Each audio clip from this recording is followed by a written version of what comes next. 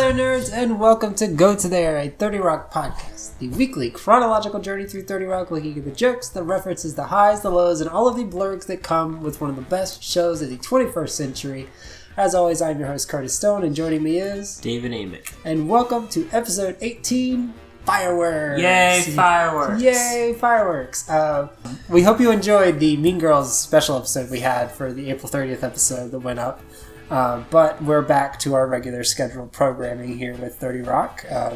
Closing in on the final few episodes of Season 1. David, give us a quick summary / synopsis of this episode, if you would, please. Liz Lemon pursues Flower Guy to her detriment, and Jack Donaghy gets a new rival. Yeah. And enlists Kenneth to try to help take him down. Yeah, and Tracy learns a little bit about Tracy learns about his history. Yeah. Yes, I think this is, honestly, it's one of the best episodes of this season. It contains one of my, probably my favorite bit of the first season, which we'll talk about. And it sets a lot of stuff in motion that will be continuing throughout the rest of the series. Obviously, this is setting up more of the Liz and Floyd / Flower Guy story, introducing Will Arnett as Devin Banks, as Jack's ongoing rival throughout the rest of the series, and then touching on Tracy's past or his family history, learning that he is related to Thomas Jefferson, and him sort of using that to sort of get back into movies, which will come into play in a couple of episodes. But I think solid episode all around. As we were loading this up, David noticed it was a 26 episode. It was a 26 episode. No, it was really long. 26-minute episode, but it doesn't feel long. It doesn't feel like a long episode. It feels like everything is compact and to the point. I don't feel like there's like a wasted moment throughout. But no Jenna. That's right. Where she just keeps disappearing. Everyone's in this but Jenna. But everyone's in it. Twofer's in it. Frank's in it. Pete's in it. Pete is showing a little bit more of that fatherly side that he's needed the whole season, so that's coming back into play. But it's just a really solid episode all around. Any last thoughts or first thoughts before we get in? Just hop right into the cold open. Let's hop right into the cold open. Right. A little bit longer, so we'll sort of cut it up a little bit. But we just summon. We come upon Liz, who's getting a hot dog, and bumps into Floyd.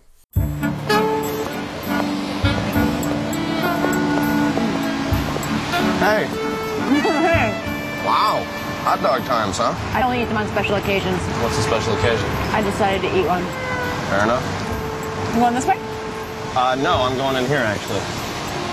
I'll see you later.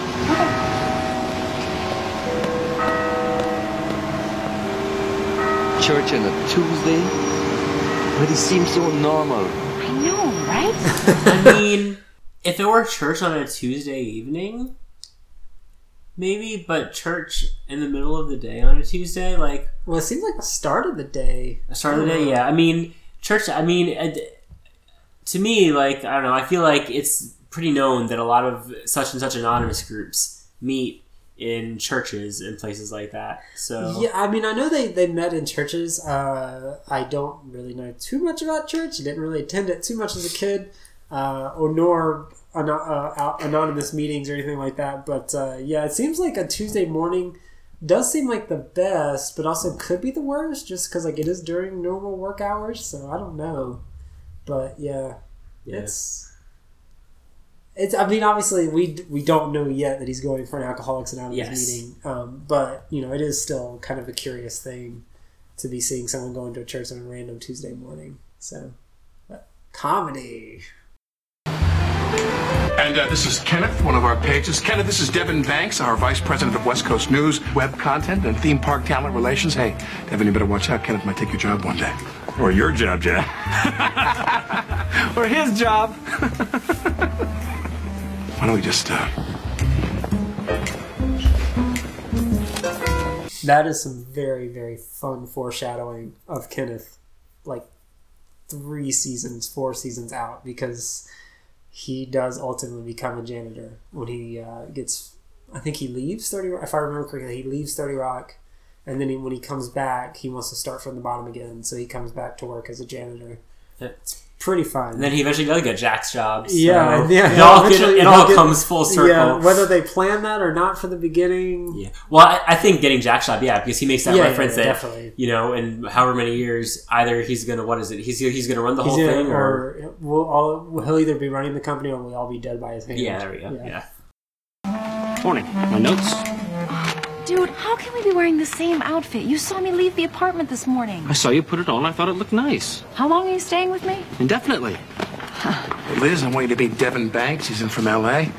Devin, this is Lemon. Hi. Love this show. Thank you. Look, I gotta go. Thanks for the tour. You guys, you're the real heroes. They get younger every year. These punks who think they can take down Jack Donaghy. You're worried about that guy? Banks is in New York for a reason, and I intend to send him back to L.A. Wow, if this turns into a showdown, you guys could settle it with a talking like this contest. Banks is no slouch. He pioneered the concept of 10-second internet sitcoms. Making it happen. Honey, I'm home. Oh, great. We made it. I'm sure he's here to dazzle the old men with his webisode ideas, but I have ideas too, Lemon. Like what? Something big. A live television special with fireworks. They can do shapes now. One time I saw a cowboy hat. Boy, you're gonna need more than that, though. Maybe you're right. I want you on this, Lemon. Those jokes you wrote for my Mitt Romney fundraiser, they were top-notch. Those weren't jokes. That was an appeal for a return to common sense and decency. Well, I got big laughs. Remember when webisodes were a thing? Yeah. I mean, NBC was big on this. Yeah, the Office. Yeah, I think 30 Rock didn't have like webisodes, but they would have like weekly web videos. I remember like one there was just like answering fan mail. Like Liz Lemon was doing answering fan mail and stuff. Like The Office had it. I'm pretty sure Parks and Rec had like a couple of seasons of stuff doing that. Yeah, I mean it's ultimately stuff that would probably go on the DVD anyway. Yeah. But why wouldn't you save that for the DVD? Maybe your DVD market's not doing as well, so you're putting it out. Well, I mean, that was a time also when have a presence online. I mean, online was emerging as a serious channel, but it wasn't ready. It wasn't streaming ready as we know it now yet. So they were just trying to figure out how to monetize there. But it seems quaint now from the perspective of 2019 and streaming. Like so many things. Well, I guess technically a lot of things are quote unquote webisodes, but they are fully fledged TV shows and movies. I mean, commercials are basically that now. Like, they're 15-second, like, stories that are trying to sell you on something, but most of them are, like, this weird... Like, what the hell were you just trying to sell me? Like, a Tide commercial that has nothing to do with washing clothes. It's just, like, a weird creature is like, ah! And then it's like, oh, buy Tide. And it's like, oh... Okay, that didn't tell me anything. Well, yeah, but I mean, there have always been commercials. I mean, you know... No. Webisode was obviously, commercials have always been a thing, but I mean, commercials are reaching a level where they're telling these stories rather opposed to just trying to sell you something. They're selling you something, but also trying to tell the story. I feel like commercials have pretty much always... That's been the point of commercials. I wish I had one off the cuff of my hand that I could just present to you and be like, boom, that's what I'm trying to say, but I can't at the moment. And not to belabor the point, we'll finish off the cold open. Tracy gets served. We should do a sketch about alien abduction. Yeah, like a Lamaze class in Roswell. Like a Lamaze. Dude, what's with the ridiculous hat and glasses? I'm incognito. Some dude is trying to slap me with a subpoena for a paternity suit, and the kid ain't mine. How do you know it's not your child? Because I remember the girl, and it's impossible. I never got out of my car, and she never got all the way out of her toll booth. Okay, let's get back to work, guys. How about a sketch about Bill Clinton eating hamburgers? That stinks. What is this, 1992?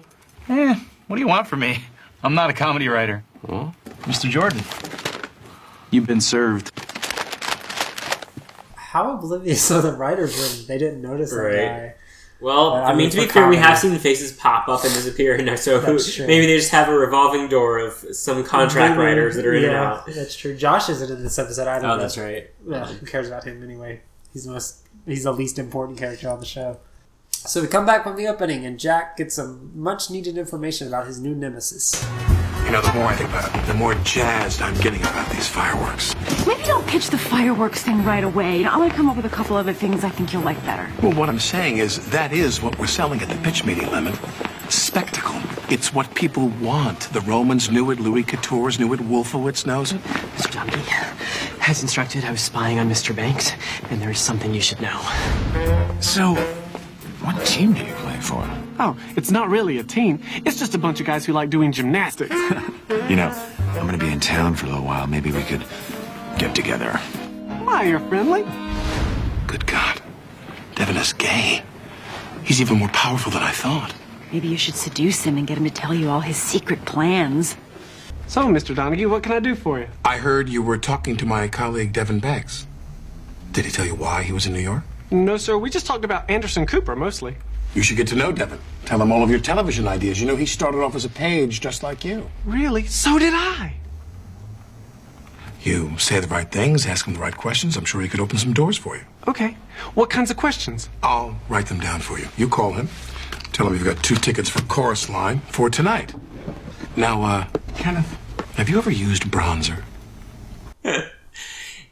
I think this is the phase where it was definitely an open secret, but he hadn't come out. Yeah, I think he was still out by several this years time. off. Yeah, I want to be in the conversation. But it was about Anderson Cooper. definitely an open secret because I remember all the time there were posts on Gawker about him meeting up with such and such people. Like he was being spotted around the city and stuff. Like apparently he, I don't know, was known for like dating Latino guys. So there was always update about what Latino guy he was seeing now that on counts Gawker. me out. One day. Good luck.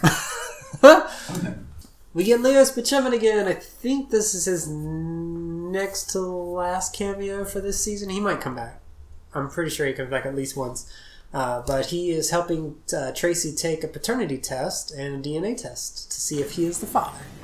Dr. Spaceman, when they check my DNA, will it tell me what diseases I might get or help me to remember my ATM PIN code? Absolutely.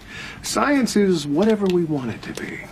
I feel like in 2019, that statement is very true. Well, I mean, science is always like fluids. I mean, it is always like an ever-changing thing. But I know, but I'm thinking of like the foothold that anti-vaxxers seem to be gaining. Like science is just whatever you want it to be. How do they still have this strong? Like it's not still. It's like it's growing. I don't think it's growing though. I think it's just we're paying more attention to it, so it seems like a bigger deal. Well, than it really on the one is. hand, the internet does amplify stuff. On the other hand, there are a lot of measles outbreaks in the past few months that were not happening. True. How many years before that, really? Yeah, So I want to think that it's bigger because we're making it bigger by attention, not bigger that it's actually growing. Because I can't believe we would be that stupid as a society. Yes. I mean, part of it is that the internet amplifies loud minorities, but I feel like it is, I don't know, growing. Those poor children. I'll let you know as soon as I have the results. I already know the results. The kid is not mine. Boy, it's crazy to think we used to settle questions of paternity by dunking a woman in water until she admitted she made it all up. Different time, the 60s. So we go to Devin's hotel, and Kenneth has to do his best to get the information from Devin. And I have an idea for a show about a teacher named Art. I call that one Art School. And one about a Jewish guy who opens an ice cream parlor. That one's called Ice Cream Cohen. And a drama about 2 cops, one named Cash and one named Carrie. I don't have a title for that one. But then also I have some... Can I offer you a libation? I have champagne, vodka, absinthe. Fruit punch, please. Right. You'll excuse me, I'll go slip into something a little more comfortable. Like in the movies.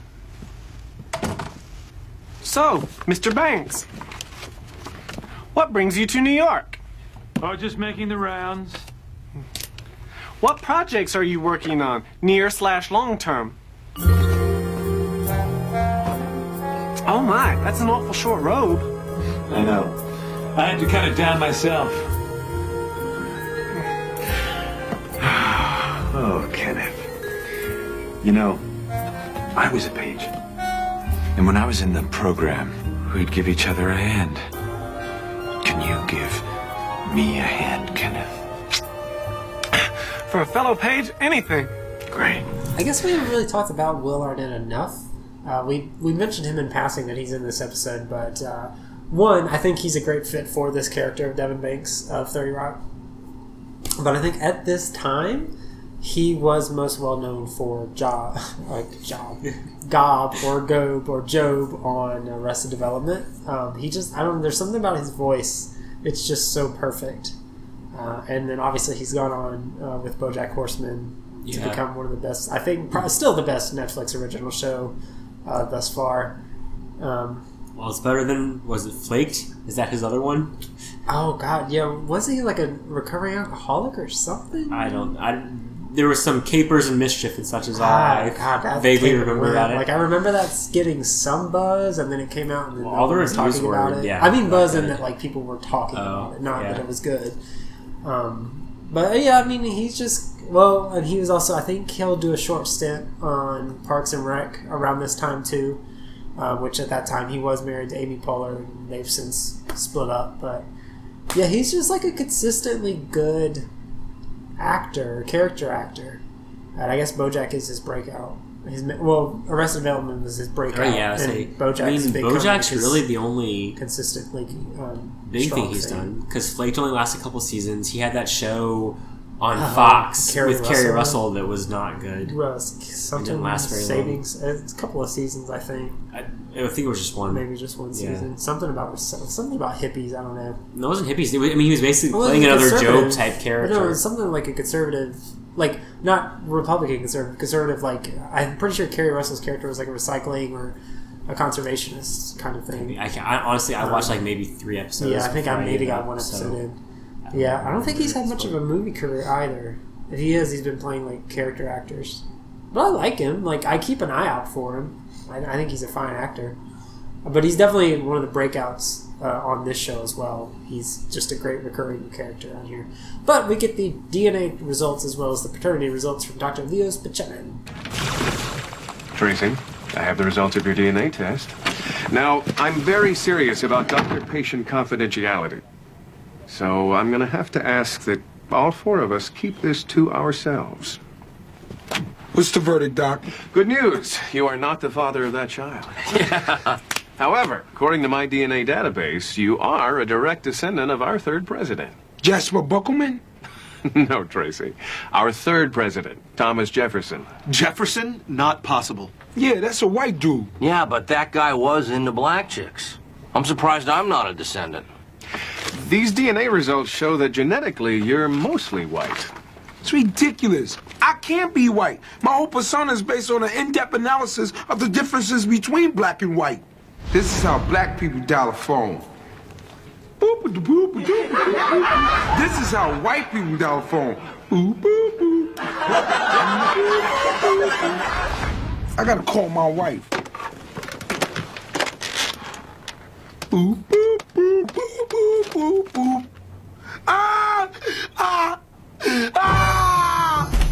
So apparently there is a different version of that scene that is in syndication as opposed to... Really? I've never seen it actually. This is just from the Wikia. But instead of the cutaway of him doing his stand-up, it's like he takes his shoe off and his sock off and he has a completely white foot. Oh. And so that's... That seems less funny than... Yeah, it seems very bizarre that... this joke that they show of him showing the differences between black and white people is way funnier than him just like suddenly discovering he has a white foot. But it's out there, apparently. I've never seen it, though. I'm sure it exists on YouTube or something. Yeah. Go ahead. Well, this starts something that is a little off for me when Toofer says that can't be true, like, or whatever he says about Jefferson. I mean, I feel like Jefferson has come under more controversy in the past few years, but even back then, around 2007, it was very well known that Jefferson probably had relations with some of the people who worked as slaves at Monticello. And there's a lot of controversy. I mean, I was at UVA at the time, and I remember there was like seeing like the Sally Hemings Society, basically people trying to... I don't want to say truthers because that sounds like a bad conspiracy theory, but basically people who were trying to look at more of the historical perspective, because obviously Jefferson founded the university, so he's like... I want to say culty there, but it's like people are super into him there because obviously he was an important figure in history and he was the yada yada. But there's also people who tried to, I don't know, just understand everything that happened in the situation instead of what made the popular history. Uh-huh. So I feel like Toofer, especially being like a Harvard person who we've seen in the past, is like very aware of, well, not even aware, but just interested in racial issues and social justice issues, that like he wouldn't be so like, oh, that can't be. And like I think he says later on, like it would be an honor if you'd be related to Jefferson. Yeah. And it's like, I think, I don't know, in real life that person would be more skeptical and be, you know what I mean? Just, yeah. Almost, I would more expect him to have the attitude of like, you know, I hope you're not related to him or something. That, you know what I mean? Because he would be very, as opposed to completely dismissive. Yeah. I always read it though as like, because of the way Tracy acts, there's no way he would be related to someone as presidential as Jefferson. Where like, oh, that could be, I guess. But I mean, in that scene, it can definitely be read that he's just completely dismissing it because the idea that Thomas Jefferson slept with a slave was some unknown idea. Even though, like, I feel like even as a kid, that was like a just unknown thing that he had relations with slaves. Like, it wasn't like a secret or anything. So I don't know. I've never read it that way. So that's interesting. But yeah, well, I just find it. I don't know. Like, if it had been any other character saying the same lines, I think I could have bought it. But for some reason, like specifically Toofer, it just seems a little off. Well, he's also been kind of shown to be dumb. Like, despite being a Harvard guy. No, that's like, true. But it just seems like the sort of thing based off what we know about him. He would be. It seems like he would be someone who would be hyper invested in, like, giving the full truth about Jefferson and everything around his relationships and whatnot. Yeah, I don't know. But anyway, the yes, his comedy bit is really funny. So I don't want to detract from the comedy of it all. I know. But. Yeah, that's always one of my favorite. Just pops into my head every now and again. Just. I mean, we don't have touch tone phones anymore anyway, so we don't ever really think to do it. But it just the sound, I think, is what makes it funnier. Yeah. And then when he's doing it in the present time, he's not just dialing, but he's doing the sounds also. And it's just like, does he think the white people act... it's funny. Yeah. Did I ever tell you this? This is the only time I'll ever get to tell this joke, I think. Well, not even a joke, it's a real story. When we were younger, if we ever had to, like, call our parents or something, if we weren't at home... Obviously, we didn't have cell phones. We would have to use like pay phones or touch tone phones or anything like that. Our mom was one of those moms that was just like really big into like that water cooler talk or urban legends or anything like that. Like anything that's out there to like whatever is on Facebook now is like, this is going to kill your kids. She was hearing it and regurgitating it to us. So I remember she used to tell my brother and I, if you ever used a pay phone, make sure you check all the buttons and the coin slot first because they have needles. Because people with AIDS will prick themselves with thumbtacks or needles and then tape those thumbtacks or needles to the buttons. So when you go to use the buttons, you'll stab yourself and you'll get AIDS. And I was like, I'm pretty sure that has never happened. If it has, it's like one time it ever happened.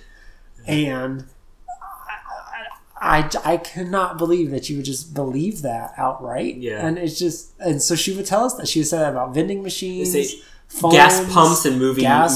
seats. Movie theater seats. Yeah, everything was always just like, everything's out to kill you and give you AIDS. Yeah. And it's you just actually did tell me that on our second date. Oh! Good memory. Yes. But yeah, that's... don't do that to your kids. At least don't scare them. Like, make them aware. There's a better way to do it. Don't expose them to the Momo Challenge. That's a more 2019 frame. I don't know. I know what that is, but I refuse to give it anything more than it is. But, like, does it tell you to kill yourself? Or is it like an ever-increasing challenge? Okay, so it's a thing that wasn't a thing that was made into a thing. Basically, okay. So I think in Latin American countries I've heard, like, it became sort of a big internet meme in those countries with, like, just using that image and perpetrating, like, as, like, a scary thing. But what made it, I guess, what it broke out in the US was, I don't know if it was 4chan or someone from one of those corners of the internet basically started targeting, like, just like mom groups on Facebook and stuff, like saying, you know, watch out, don't let your kids participate in the Momo Challenge. The Momo Challenge was supposedly this, I mean, you've seen the doll, right? In the middle of random videos on like YouTube kids videos would randomly pop up in the middle and like tell kids to like kill themselves and, you know, whatever. So it's something that never actually existed, but it became a thing because parents started panicking and sharing it with each other, and it blew up, and it was basically a big hoax. And part of the reason why was there's a comedian who, as part of his act, like made like some sort of video, was like, okay kids, remember, like, I don't remember what it is. Across the street, down the highway. Yeah, something. Yeah, for like results. Well, but anyway, but someone really actually did splice that randomly into some YouTube Kids videos. Like that actually did happen, and that caused a little bit of controversy. But the whole Momo thing is like it's actually a hoax. Like it was. There's no actual recordings of any of that happening. It's just this panic spread across the internet, and it's all like an urban legend. Like, I mean, by the time this comes out, that's already dead by the time we're recording this. So by the time this comes out, it'll be a couple months past. But I mean, that's like a 2019 version of the AIDS needles on the gas pumps meme. Because that's what that is. Like a meme from a meme that just got like, decades that ago. Actually had no traction, but was given traction by ignorance, I guess. Yeah. Liz decides to confront Floyd at church, but not before she gets some wise sage advice from her hot dog vendor. No. Are you kidding me? You eat too many hot dogs. Please, I am concerned. I copied this article on sodium for you. Fine, but I will be reporting this to the Fox Problem Solvers.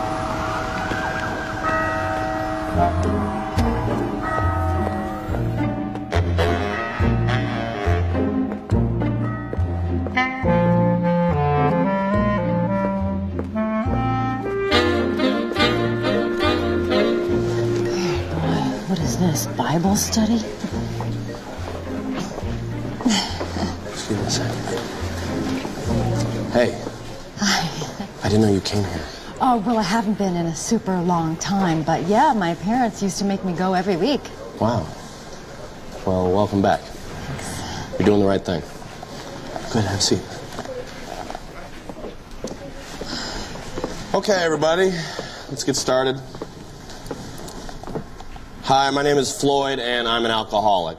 Hi, Floyd. It's been 4 years since my last drink, but I just broke up with my girlfriend, so I guess today I'll be talking about my issues with women and trust.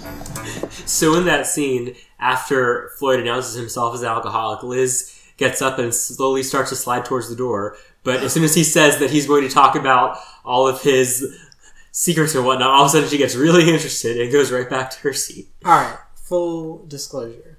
Would you stay? If you were in her situation and you were interested in this person, would you stay? So let's suspend disbelief and say I would go into the church in the first place, because I probably wouldn't do that in the first place. But let's say I had. Getting the hypothetical right down Absolutely to the yes, scene. because I'm extremely nosy. Okay. I think I would also stay. One, Jason Sudeikis is adorable, so... but, yeah, I mean, it sounds awful, and it's definitely unethical and wrong, but... like she says in an upcoming scene, like it's just like you're getting the most real that a person can be. It's like eavesdropping on someone's therapy session. It's like, yeah, you want that information, and it sounds awful, and it ultimately will come out at some point because somehow they're going to learn, like, how did you know all of this stuff about me? But yeah, I would not pass up an opportunity. I feel bad, but terrible person. Yeah. You stayed? Pete, you don't understand. He was pouring his guts out. It was like eavesdropping on somebody else's therapy. It was great. Yeah, that's not okay. I just feel like I've known him forever now. You know, I mean, his father was awful. Awful. And he told this story about trying to make French toast for his mom when he was a kid, and he started crying. I love him. Liz, what is your plan here? What are you going to do? You're going to fake being an alcoholic for the rest of your life? I don't know, okay? One day at a time, Pete. I'm going to take it one day at a time. I want you to tell me everything that happened last night. The curtains open on a group of chorus line dreamers in 1970s leotards.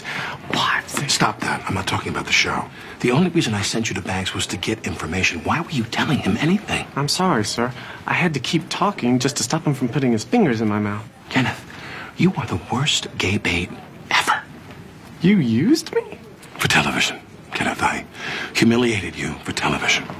Like on What's Happening, when that man used Rerun to bootleg that Doobie Brothers concert. Exactly.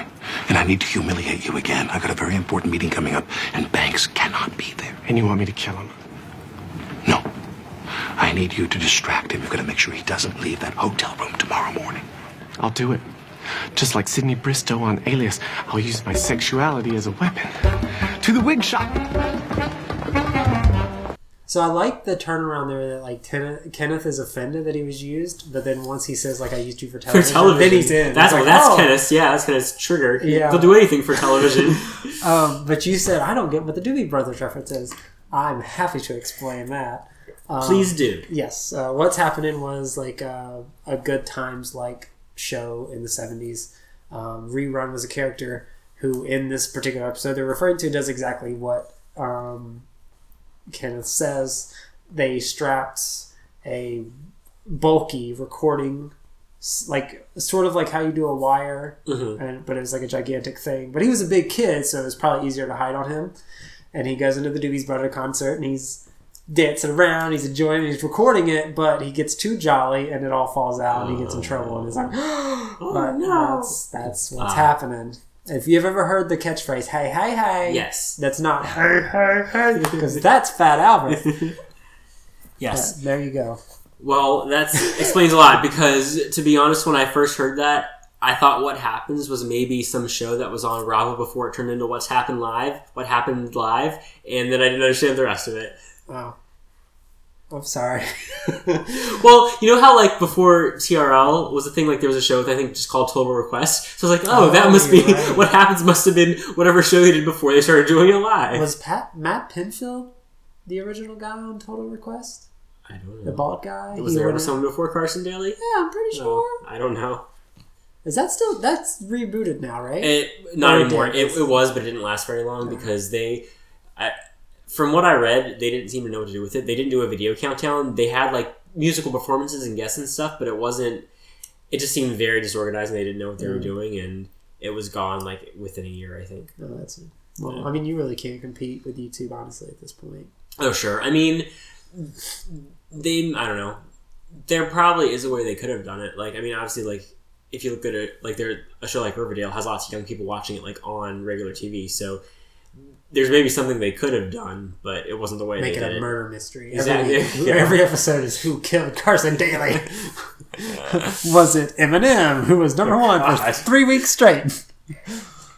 And now we learn a little bit about Twofer's past and his family history. Family history. I can't do this sketch. What? Why? Because you can't have a white dude playing a criminal. That's a negative portrayal of my people. Tracy, you're not white. I don't know who I am anymore. There's been a black man inside of me for a long time. Now there's a white guy up in here, too. It's like an audience for a Bobby McFerrin concert up in here. Tracy, you should be honored to be a descendant of Thomas Jefferson. Of course you would say that. You wish you were white. Well, how dare you? I happen to know what it means to be proud of one's heritage. My great-great-great-grandfather was one of the few black men who had achieved an officer's rank during the Civil War. This is a picture of him shaking hands with Ulysses S. Grant. Let me see that. I think he's shaking hands with Robert E. Lee. Dude, your relative fought for the South. You're related to a black Confederate officer. That's messed up. See? Now you know what I'm going through. Do you think these other black guys are his prisoners or what? I guess that also just shows Twofer's ignorance that he never bothered to look close enough at that picture to see. Yeah, that's true. But, I mean, if you told me to tell the difference between Robert E. Lee and Ulysses S. Grant, I would just think they're two white dudes with beards. There's, like, minor... I think Grant had, like, the full beard, and Ulysses maybe just had, like, the goatee beard. You mean Lee? I don't fucking know. He said Grant. He said Ulysses. One of them. Ulysses and Grant. No, I think Lee, yes, had the less full. Yeah, and Grant. Hair. Yeah. Bunch of old white dead dudes. Who cares? History. So Floyd tries to find Liz after he realizes that she wasn't at the Alcoholics Anonymous meeting earlier that day. Hey, Liz. Hi. Hey, can I talk to you for a sec? Yeah. I'm sorry to do this at work. I just want to make sure you're okay. You weren't at the meeting today. Oh, no, I'm okay. Okay, good. I just want to offer my support. If you ever need to talk to someone, I'd be more than happy to take you out for coffee. Do you have time now? Sure. This is my favorite moment of this entire season. Probably one of my top 5 moments of this entire show. It's so absurd to me. And I was trying to think about this, why this is so funny to me. And one, it's a parody of Maury Povich, which is just... I didn't know that Maury Povich was still doing this. To this day, I still think he does these father reveals. But that was what gave him a second resurgence of his TV show. But it's like... It's unexplained why Jack Donaghy is Thomas Jefferson. Why he is not surprised that he's on TV. And when he starts talking and he says America, which I invented, and then he pauses and the crowd starts booing him, and then he flips the crowd off and they boo louder, and then he lets them calm down and continues. There's just something about the timing of it. Like, no one's reacting to it except the crowd. Maury looks like he doesn't know what's going on. Like, he just lost control of the show. Like, he literally had no idea what's going on. Tracy seems like he's trying not to laugh at everything that's happening. There's just something about the scene that is always funny to me. I cannot help but love it. It's so good. Yeah, and specifically around this time, I remember, because this is when I was in college, in the afternoons, when, like, this was in my second year, when I was living in, like, some of my friends, like, in the afternoons, on days when we didn't have class, we would watch, like, all those terrible Maury, You're Not the Father, whatever episodes. And, I mean, so I just remember that being a big thing around that time. Yeah. But I mean, it's still, we're 13 years removed from this, and it's still a thing that, like, he's still on the show. It's just, I guess, like, it brings enough, it's probably low cost enough, and ratings are just good enough that he can keep doing it, but yikes. Is he the one that's married to someone? Or am I thinking Donahue? Donahue's the one that was, though maybe the last time I remember, he was married to Connie Chung. No, that's Maury Povich. Or at least it was. I don't know if he still is. I could have sworn it was Donahue. Nope. Okay, well, I don't know who Phil Donahue is married to, and I'm too lazy to look it up right now. But yes, this is my favorite scene of this episode, my favorite scene of this entire season, and one of my top 5 scenes of the entire show. It's so good. And I should mention, this is all a dream that Tracy has. All right, Tracy. I have the DNA results right here. Are you ready to find out who your biological father is? I think I am. Tracy, meet your father, Tom. I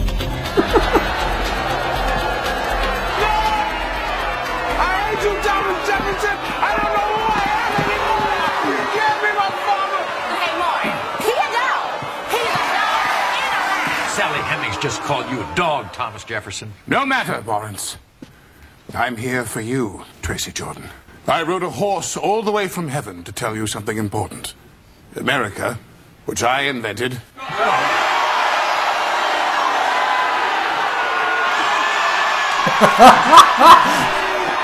I invented is a great country because we are not burdened by our pasts. Embrace who you are, Tracy Jordan. And may the force be with you always.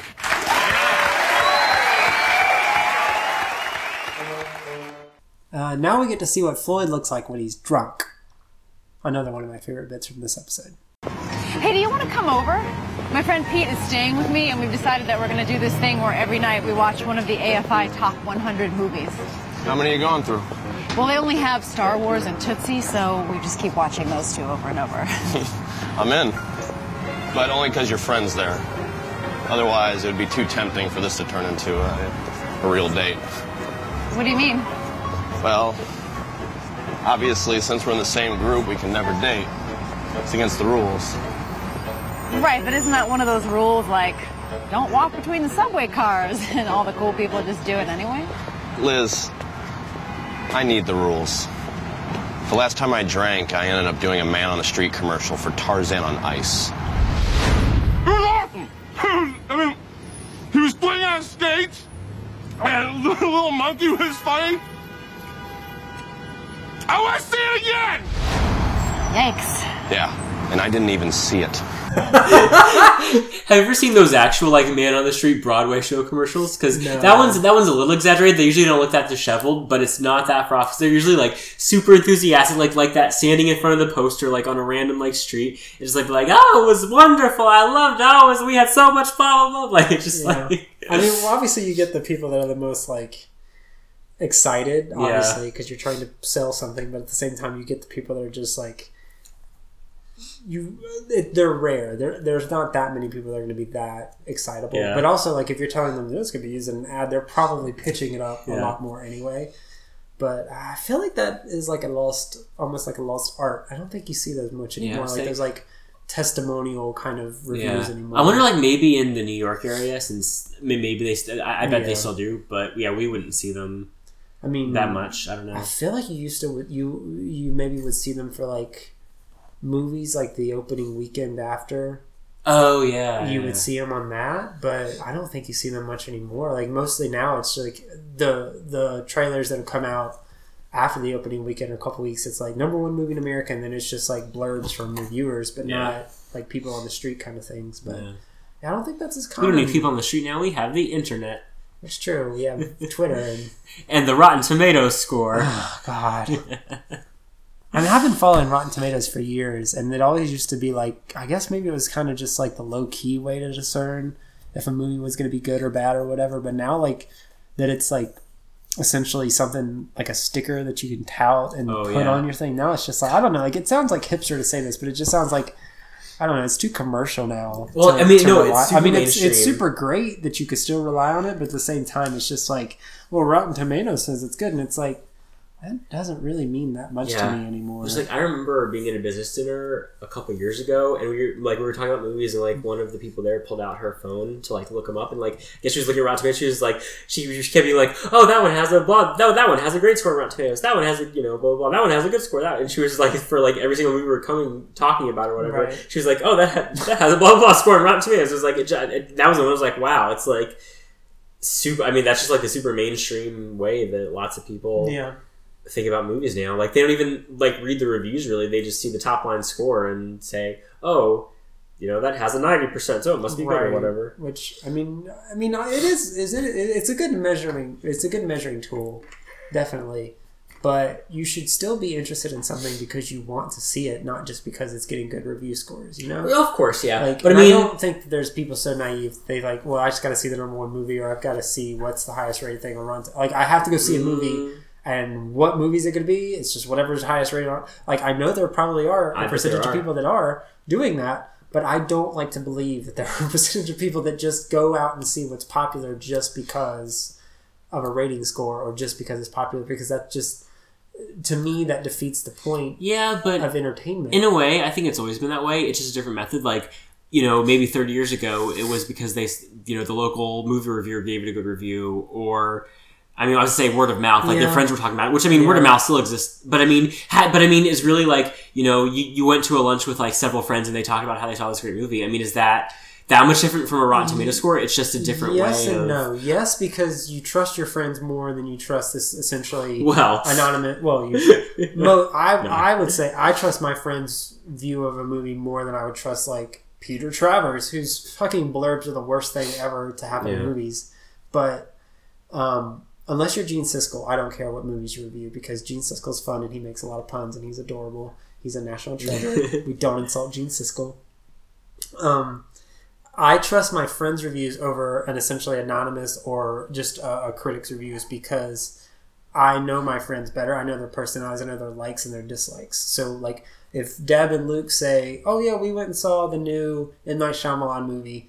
It was good. It wasn't great," I'd be like, all right, that's probably how I'll feel about it too, because we generally like the same things. If Peter Travers says like, M. Night Shyamalan's movie is the greatest thing to happen since The Sixth Sense, and it's like, well, I mean, that's just Peter Travers, right? But I mean, like, you remember when The Witch or the Vivitch, however you want to pronounce it, was coming out a couple years ago?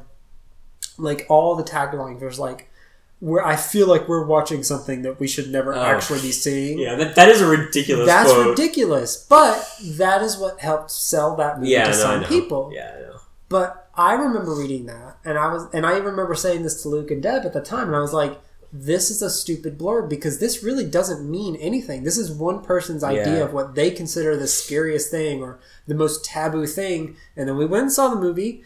It was creepy, and it was tense, but I never, ever felt like I was watching something on screen that we shouldn't be ever seeing. And it's just like, I want to look at that person who said that and be like, what else have you seen?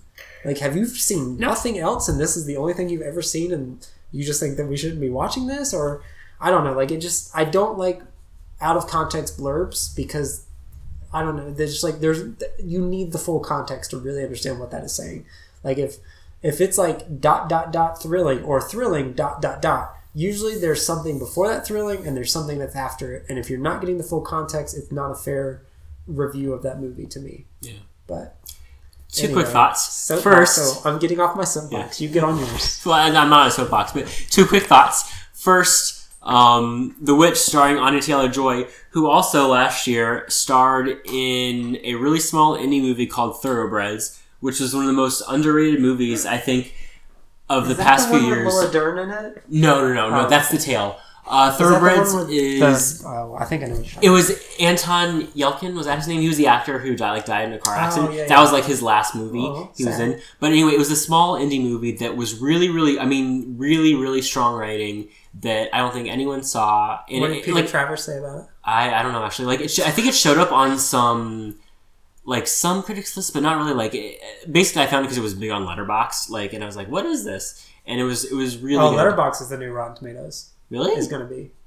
I don't think. I mean, it the doesn't seem like it has enough the users. hipsters are already over it. I don't know. Anyway, so that's a good movie. Second, I don't know, thinking about recommendations and like where seeking from, like maybe it depends on the medium too. Because I think about like books. Like, I will never take a book recommendation from another person because. Well, it's not a mean thing. It's just like, I don't know, like, I feel like I follow, like, latest releases and stuff enough where it's like, I get a good idea of what I'm going to be interested or not. So it's like, no one could ever to, like, say to me a book like, oh, you should read this book. It's like, I already have so much that, like, I want to read that is like, I'm aware of that. Yeah. I don't know, like, actually, there's, like, a few people I follow on Goodreads that I trust more than any other source because, like, basically I follow them because... like, I know their taste, and their taste is similar enough to mine, where I don't necessarily like everything they like, or just like, you know, whatever, but they've become like the closest guides. Like, those are like literally the only people I take recommendations from outside of, like, you know, I subscribe to a service that like curates like all the books that are coming out every week. So like, I'll look through just the descriptions and like find books that way. But like, for whatever reason, like, I just like can't take a word of mouth book recommendation from anyone. Like, I mean, even if like someone says it, like, oh, I'll look into that, like, I'll never read it. I think there's something about books specifically that it's hard to really take like word of mouth reviews or reputations on, because there's a lot that you can take from a book, like how someone writes, how you interpret it, things like that. Like, it's more personal. Yeah. Whereas like something like a movie or a song or music or video game or anything that's more like a visible medium. I mean, books are, I guess, visible medium, but like it's more analog versus like a digital medium. Mm-hmm. Because you're hearing a specific voice in a movie or a song versus in how you're interpreting a book, the voice that you're reading that in is going to be something your very own. So, like, if someone says, you should read Harry Potter because the characters sound like this, this, and this, your interpretation of how the characters might sound may be way different from that person's representation. Yeah. So, I think that's why it is harder to take a book recommendation. Not that I haven't turned down or haven't checked out a book because someone recommended it, but I don't read that often anyway. Yeah. But, yeah, I feel like for me and for most stuff that I take in, it's usually like, if it sounds interesting, I'll give it a shot. And the worst is I'm out. If it's a movie, I'm out 2 hours. If it's a show, I'm out a couple episodes. It's no big loss. But yeah, I don't want to come off as like a snob. It's like, well, I don't read reviews. I don't need someone to tell me what's good and what's bad. I do read reviews, and I'll watch reviews every now and again if there's something that I'm like 50-50 on. Like depending on the idea, it could go really good or bad. But usually, like, honestly, movie tickets are expensive, but not really. Like, I can afford to go out and just, like, if I waste 2 hours watching a new M. Night Shyamalan movie, oh, well, like, I'm out $7. Like, not a big deal.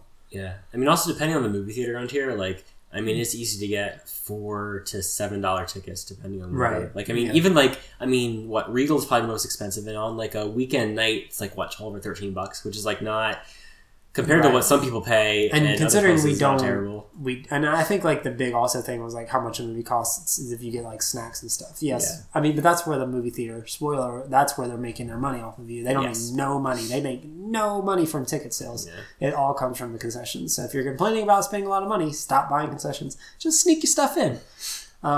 Or don't eat anything. Just go see the movie. Anything. Just like you can't go 2 hours without eating. No, I mean, that's like an experience thing. No, like of course, I get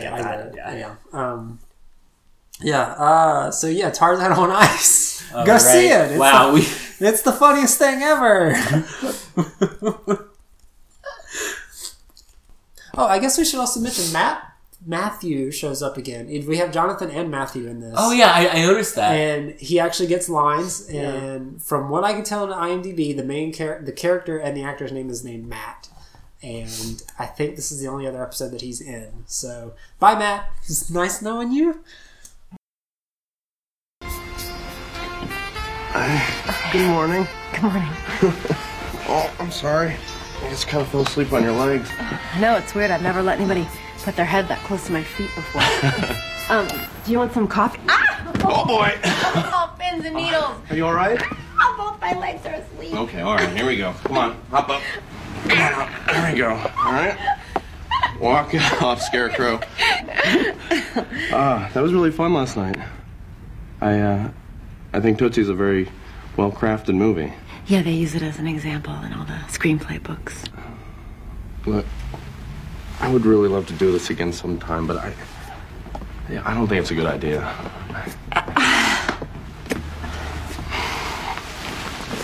Floyd, I'm not an alcoholic. I lied. I followed you to that church because I have a crush on you, and I let you think that I belong there. What? I know. It makes me seem just nutlog Anne Heche crazy, but if there's any way that you could see past it... No, that... I said stuff in there that even my best friends don't know. I know. That's supposed to be a safe place. I know. It is extremely not okay that you did that. What are you still doing here? Don't you have a breakfast meeting with Jack? Floyd, I'm sorry. I have to go. No, I'm going. I feel more confused and betrayed than those people that worked with Tootsie.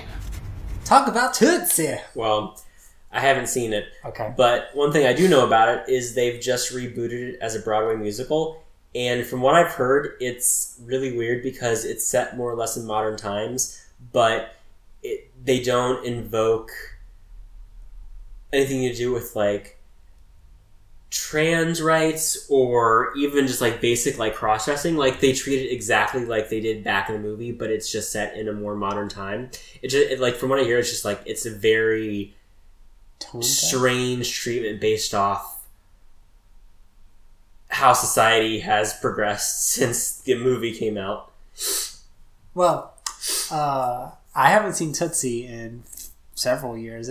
Fun fact, the only class that I ever failed in high school was a film appreciation class. And how do you fail a film I didn't fail any class, but how do you fail especially a film appreciation class? You can fail a lot of classes for a lot of reasons, but the reason I failed film appreciation wasn't because I was bad. It's just because I just didn't do anything in the class. I refused to do any of the work. It was the easiest class. All I had to do was just watch movies and then review them. And I did half the work and none of the actual reviewing.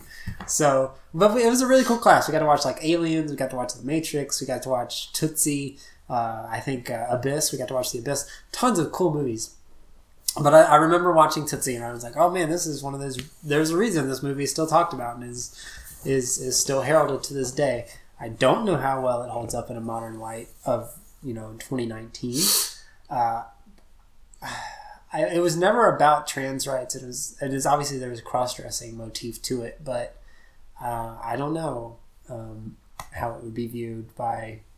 Well, I mean, I think if you view the movie, you can say, oh, well, it's a product of its time, but like to reboot it in the modern age and not adjust based off just cultural advancements since then, that seemed a little weird. It does seem a little weird. Interesting. Anyway, Tootsie's good. I'd recommend it. I don't take recommendations. But, damn it. I haven't learned anything. So due to Liz's ignorance and falling asleep on the couch, she misses the meeting, but the executive group of TV... the TV executive group? The TV executives, probably is a better way to put it. NBC, yeah. At NBC decide to go with Jack's firework plan because of the cowboy hat. So, outdated. I mean, I guess like knowing his audience was a good idea. Like they're all old white people, so... Fireworks still has some sort of spectacle to be sold on some level. I think people of all ages and races like fireworks for the most part. Maybe it has a 3-hour spectacular when it's not the 4th of July. God, but... Who could watch 3 hours of fireworks on any day? Who wants that? I bet you. 3 hours is a lot. 3 hours is a lot. Yeah. Like, I mean, they do them out here weekly for like 8 minutes, and that's a lot. Yeah. And that's every week almost. Yeah. 3 hours? Yeah, no. That's way too much. Yeah. And I don't. That would be very expensive too. Yeah. But we come back and Tracy has an idea what to do with the Jeffersons. I found a biography on your ancestor. It's called Confederate Monster: The Tobias Spurlock Disaster. Yo, Tooth, how you doing? Not good. The barn that John Wilkes Booth hid in belonged to Tobias Spurlock. Well, listen. Dream Jefferson told me some amazing stuff. He said it's not about who you were. It's about who you are right now. No, Twofer. Give in to your heritage. Kill Tracy. Let me shoot something at you. I came up with a movie idea about all of this, and I want you to write it. Okay, what's the movie? It's the story of Thomas Jefferson. Only thing, we're going to do it like Norbit, where I play all the parts. That's actually hilarious. It's not a comedy. It's a drama. We'll get to see that coming up. I think it's this season. It might be the next episode, but we get to see a preview of the Jeffersons very soon. But Liz comes to Floyd and decides to air all of her weird junk to him. Hi. I'm really sorry about what I did, and I know that you can't forgive me, but just to even things out, here is all of my weird secret stuff. I have been sexually rejected by not one, but 2 guys who later went to clown college. I get super nervous whenever I hear a vacuum cleaner because when I was a kid, my mom used to turn on the vacuum to drown out the sound of her and my dad fighting, which is why I rarely vacuum my apartment. Like, never. I have had 3 donuts so far today. Once in college, I pooped my pants a little bit at a Country Steaks all-you-can-eat buffet, and I didn't leave until I finished my 2nd plate of shrimp. A couple of months ago, I went on a date with my cousin. Wow, I am a mess. There is an 80% chance in the next election that I will tell all my friends I am voting for Barack Obama, but I will secretly vote for John McCain. Here's one. When I was a kid, I used to put on my fanciest nightgown, and then I would mix orange soda and cream soda in a champagne glass, and I would sit in the dark and watch The Love Boat. Consequently, I have some weird sexual fantasy stuff about Gopher from The Love Boat. And I lied. I have had 5 donuts today. So, that's my deal. Now we're even. Liz, you know, the Roomba is a nice, quiet alternative to a vacuum. Thank you. That's a good tip. And in the interest of full disclosure, I also have a sexual fantasy about Gopher. Except mine's the one from Caddyshack. Well, that makes sense, because he's a very good dancer.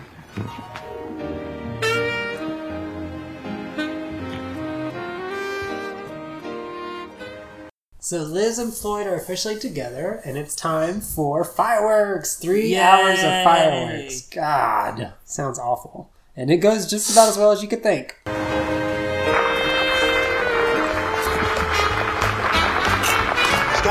rockets in flight. Afternoon at night. Oh, boy. I really should have been at that meeting. Welcome to the Rockefeller Center Salute to Fireworks. Now, without further ado, 3 hours of fireworks. Wait, fireworks? In Midtown?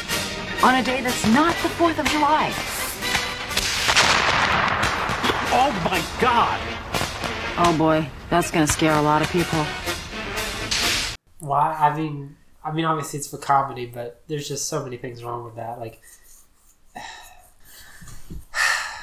and that's why you should never do 3 hours of fireworks. Or everyone will think it's another 9/11. Yeah, especially this is a few years out of 9/11. Yeah, that would be super terrifying. Without a lot of notice and a lot of like, oh God, can't imagine what you'd have to go through to get that clearance. Oh yeah, in real life you'd have to get, I'm sure, all kinds of permits. It would never fly. Yeah, you'd never get 3 hours on a random whatever day to do that. But that's fireworks. Again, strong episode. I think one of the best episodes of season 1. I think this is another example of wacky sort of cartoon 30 Rock. It's sort of walking the line. Like, there's a lot of groundedness in this, but it's also showing the absurdity on some levels. I think there's very little that could have been cut from this episode. There's a lot here that works and sets up for future episodes. Final thoughts from you? I thought it was pretty good. I wouldn't say it was my favorite of the season. But it was a good episode. No, I think it's solid all around. Looking at what we've got coming next. Yeah, so I think also, like, I want to talk more, just a little bit more about Will Arnett, Devin Banks. In terms of, like, representation of, like, a gay character on a sitcom, sitcoms have never really done it well.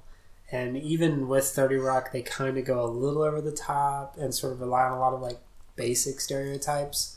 But at least on the surface, Devin Banks never comes off as, like, a super flamboyant kind of homosexual character. He's still a relatively, like, grounded, corporate kind of person. Yeah. Which obviously he's playing that to his strength. Like, he's closeted. He's not out yet. But there are some jokes every now and again that go over the course of the series that kind of push the line a little bit of, like, what would be considered, like, I would consider acceptable as a gay joke. But I still think, like, his treatment is a good representation when before this there was very little representation of a good gay character on TV. Yeah. Will and Grace was probably the best representation that NBC had done at this point, and even then, like... Yeah, maybe NBC, I was going to say How I Met Your Mother, Barney's brother, was probably one of the, like, it was, like, a very normal... Normal's relative, David. But I'm just saying, like, a normal, positive, like, just, matter of fact character, I guess. Yeah. That wasn't, like, the butt of jokes or anything, you know what I mean? Like... Yeah, you're right. I don't think Friends ever had it. If they did, it was very one-off, and it was probably full of terrible stereotypes. Oh, absolutely. Did, like, a couple of the characters, like, didn't... They were very much... Yeah. Yeah, like, so. I'll never be a homosexual. Yeah. Representation's important, guys. Yeah. What a stance to take, I know. Yeah. But. Since then, it's gotten... better. I don't know. Like, I feel like there are a lot of shows, like, especially Broad City's a great example. Honestly, a lot of the best LGBT representation has been done on, like, CW and Freeform shows. Oh yeah. Which Foster's is a good example. Yeah, of, like, exactly. Foster's. Yeah. It's been off Good Trouble. That's a heavy-handed show. Yeah, but it's still a very good representation of, like, just a quote unquote normal family existing with problems. Yeah. I think Comedy Central does it well. Broad City's a good example. The other two was a good example of having gay characters. Yeah. MTV Awkward and Faking It had, like, prominent LGBT characters that were, well, Faking It was interesting because the premise of that was it was two girls in high school who pretend to be lesbians to, like, become popular. But it turns out one of them actually is a lesbian, the other one is straight. So it's a little, like...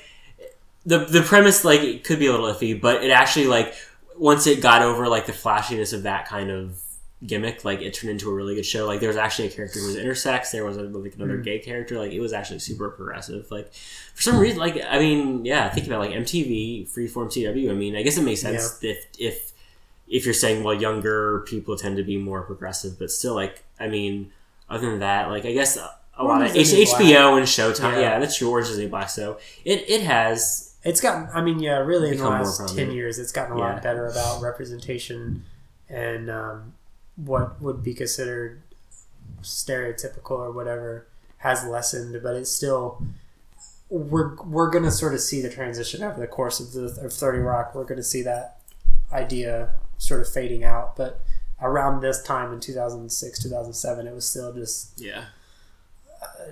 Just leaning too hard on stereotypes of what gay people can be or are on TV, and it's just like it's really rough. But I like 30 Rock representation, and again, they go a little too far sometimes, but they're usually pretty good about representing gay characters on TV. But looking to next week, we get episode 19, Corporate Crush. We get a follow up to this episode with Tracy pitching his Jefferson idea to Don Geis, who comes back on the scene, as well as following more of Floyd and Liz dating and Liz introducing him to Jack. So another fun-filled episode. Any final thoughts before we go out? Nope. All right. Well, as always, thank you for joining us on Go To There. Apple Podcasts is the best place to leave comments, feedback, all that fun stuff. We do thank you for that. And if you like what we're doing, you can donate to our coffee, ko-fi.com/go to there. And we will see you next week for episode 19, Corporate Crush. David, take us out. See you next time. Click.